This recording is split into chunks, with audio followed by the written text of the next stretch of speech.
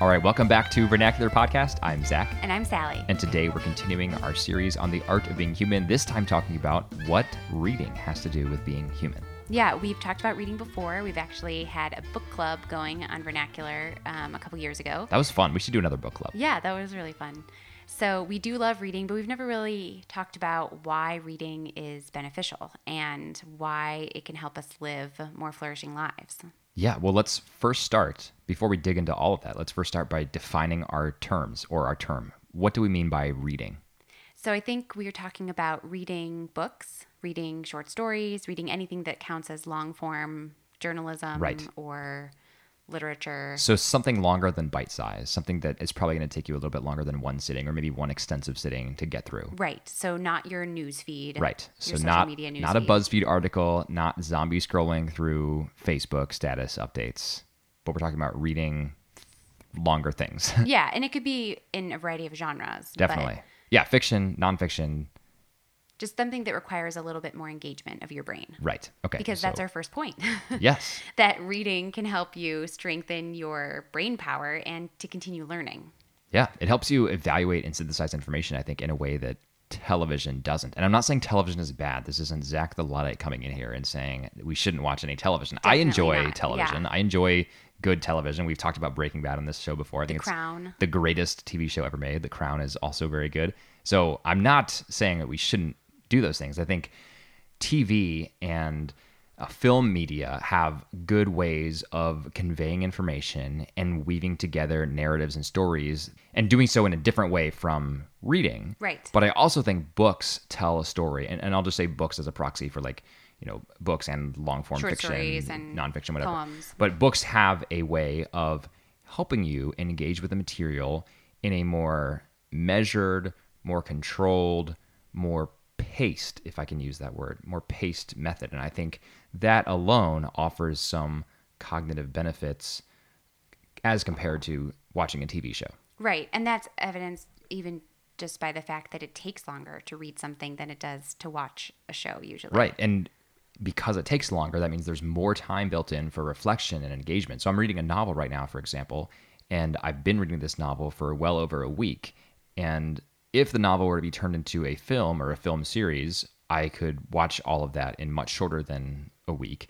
But right now I'm halfway through the novel. It's been a week. And as it stands, I've had lots of time to digest every stage of the novel as I've read a chapter or two at a time and then, where I could and then gone back to doing something. It's sort of percolated in my mind a little bit and I've been able to digest the material a little bit more thoroughly, I think, than I would if it was turned into a 2-hour film.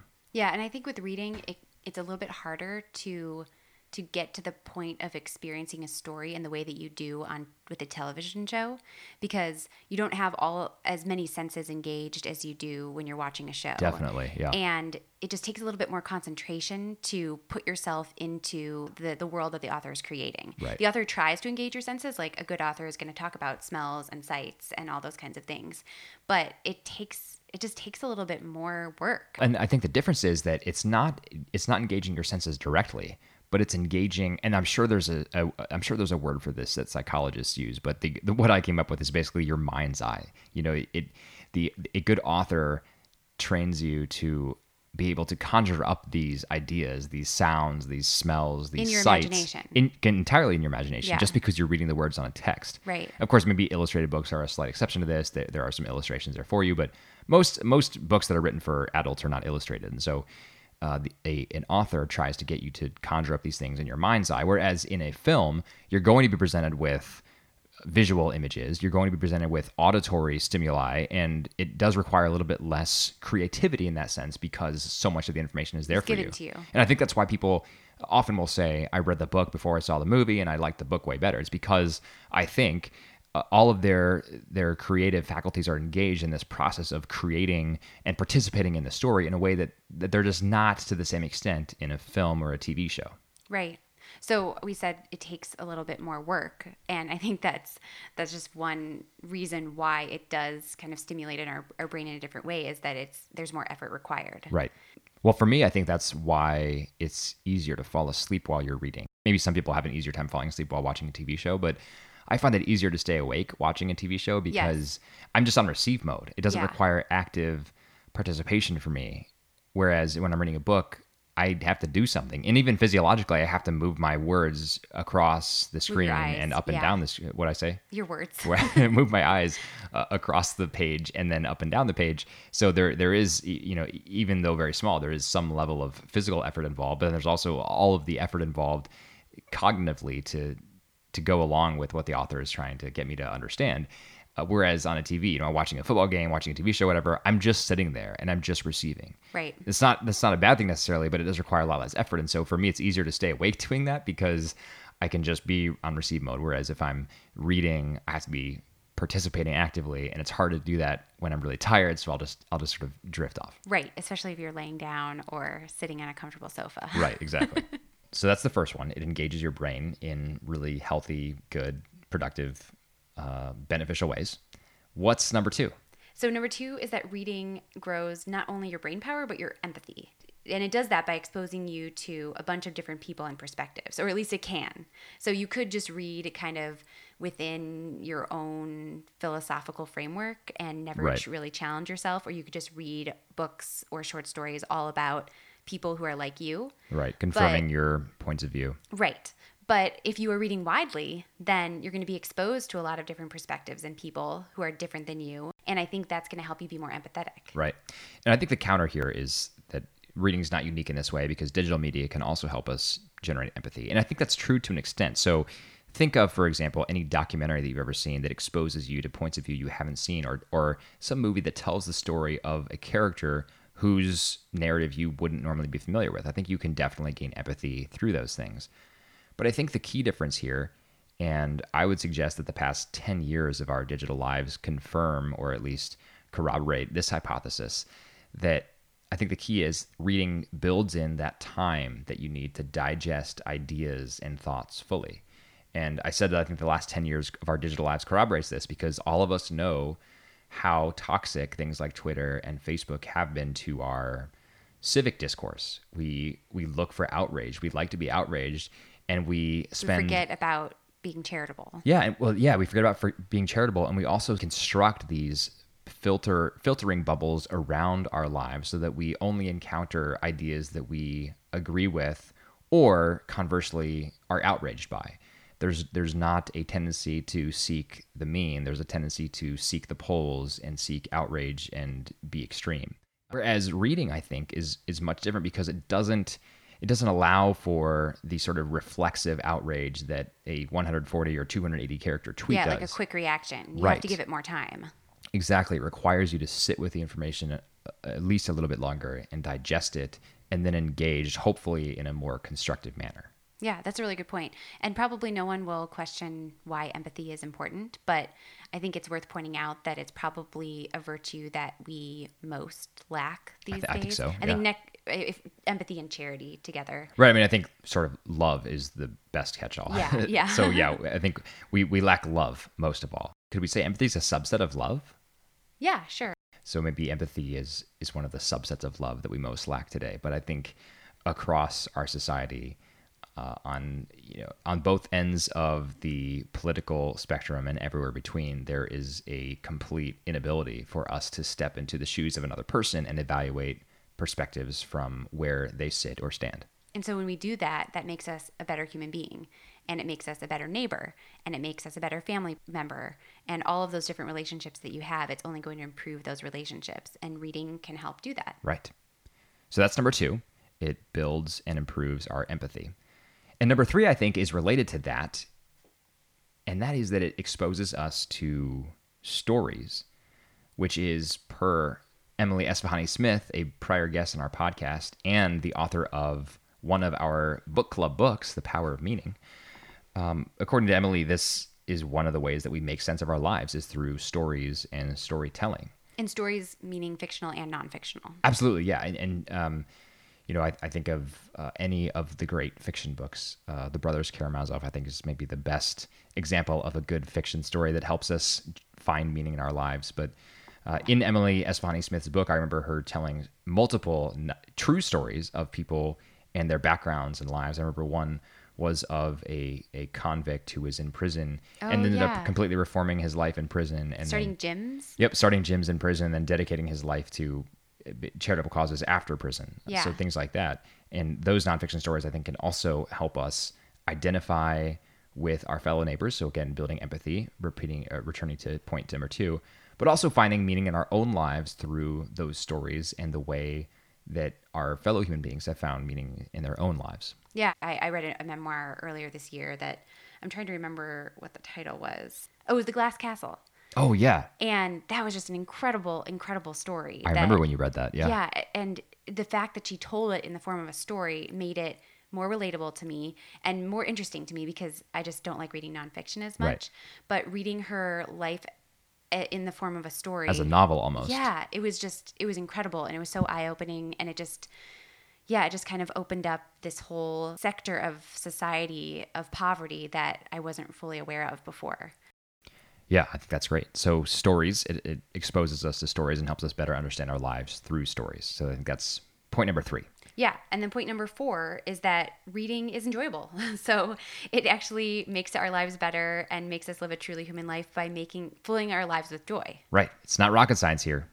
Reading is good because it's fun. Yeah. And it doesn't even mean that all of the stories are happy or all the stories have happy endings. Right. Yeah. Maybe I shouldn't say fun. I mean, I think joy is a better word. Reading can bring us joy. It's not always fun. We can read a sad, moving story. We wouldn't describe that as fun. Right. One of the things I love about books is just you can find any of them in anything in which you're currently interested. You know me from being married to me, I change my interests very frequently. And so one month I could be very interested in the career arc of Tiger Woods, and I'll pick up his biography and do that. The next month I might be really interested in how the Cubs built their 2016 World Series team. And so I'll pick up a book about that and read that.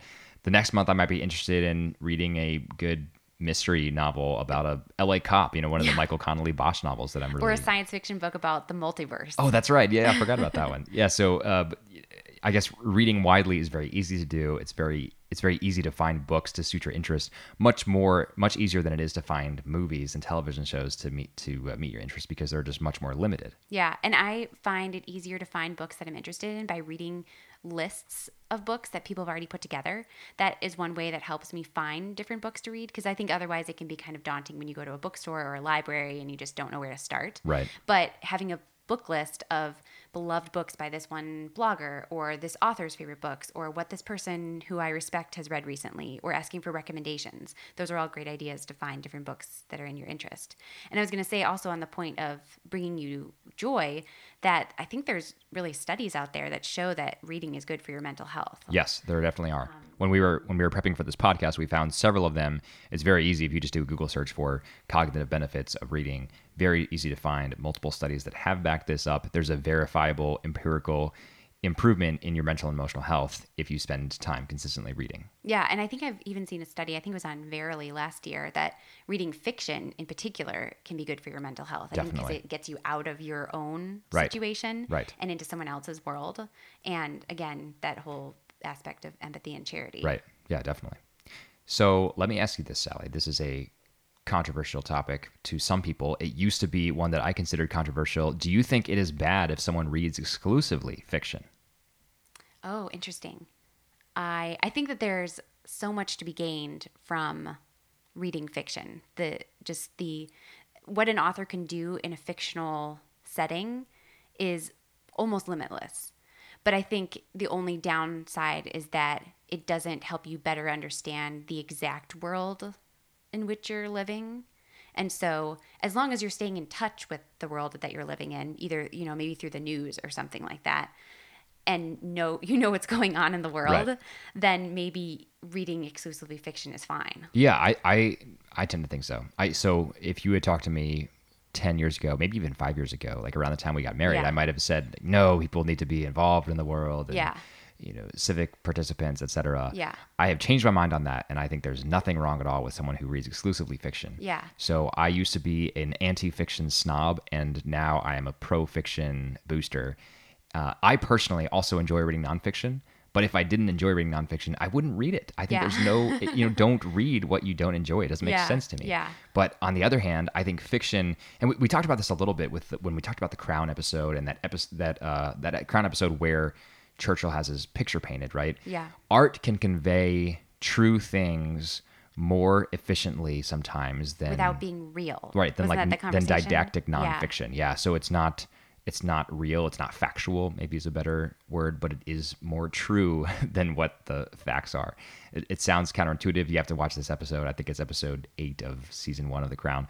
Anyway, the point is fiction can illustrate truths for us in much more creative, perhaps much more lucid ways than nonfiction books can. I think there's nothing wrong with reading fiction exclusively. So if that's where you are, if that's where you find yourself enjoying what you read, do it. And the other thing I would say is if that's the only way you're going to get reading, just read nonfiction.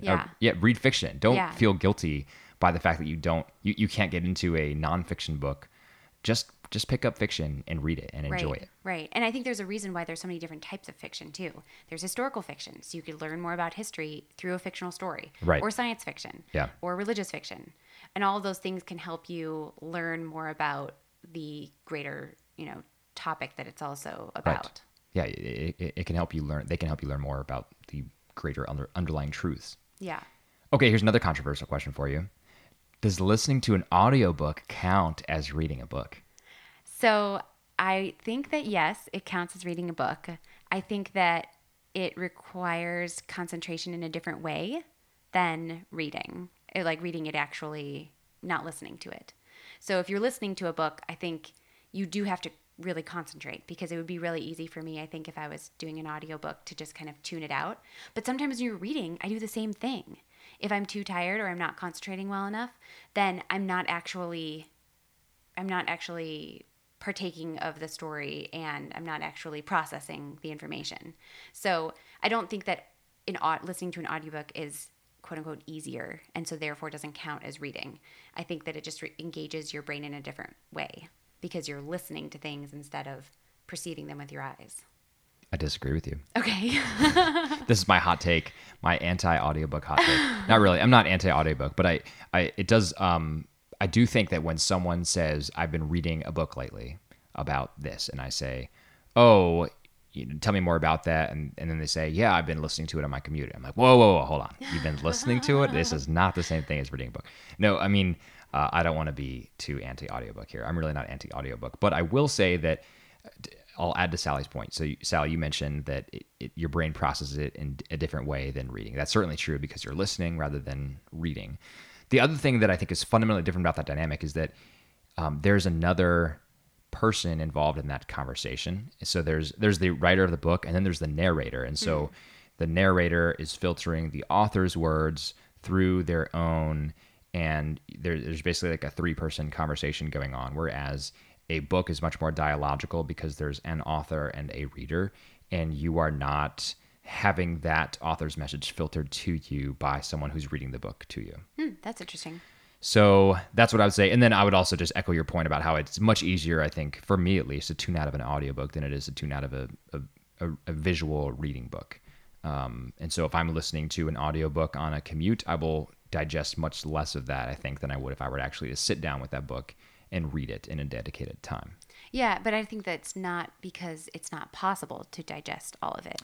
I think that's true. You just have to concentrate in a different way. Right. I think I came out guns blazing against audiobooks, and my opinion was much more moderate, I think. But. Yeah.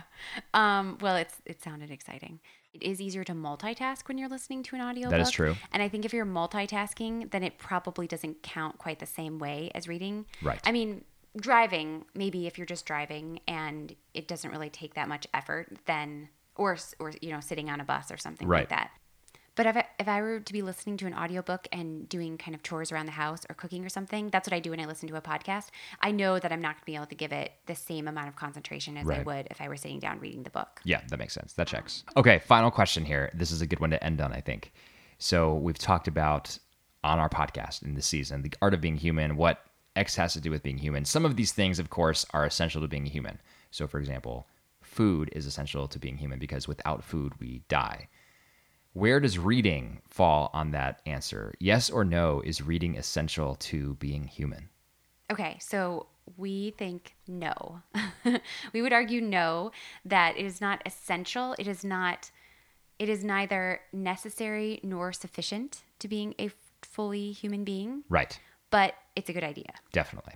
And I think the simplest reason why no is we would be saying that no illiterate person could be a fully human being, and that's completely false. Right. Illiterate people can certainly be human beings. Right. Or someone who was poor and uneducated and didn't have access to books or education. Those people can still live truly human, flourishing lives. And I would actually posit that many of those people who find themselves in those situations today, without access to books or simply unable to read books because they don't know how, have a better ability to flourish than we do. Yeah, and have a better understanding really of what it means to be a human being than we in our educated Western society do. Yeah, and we can imagine someone who just reads in their own kind of perspective, and it gives them less empathy. Well, I think of the ivory tower, right? Right. I mean, the people who sit in the ivory tower do nothing but read in their ivory tower all day.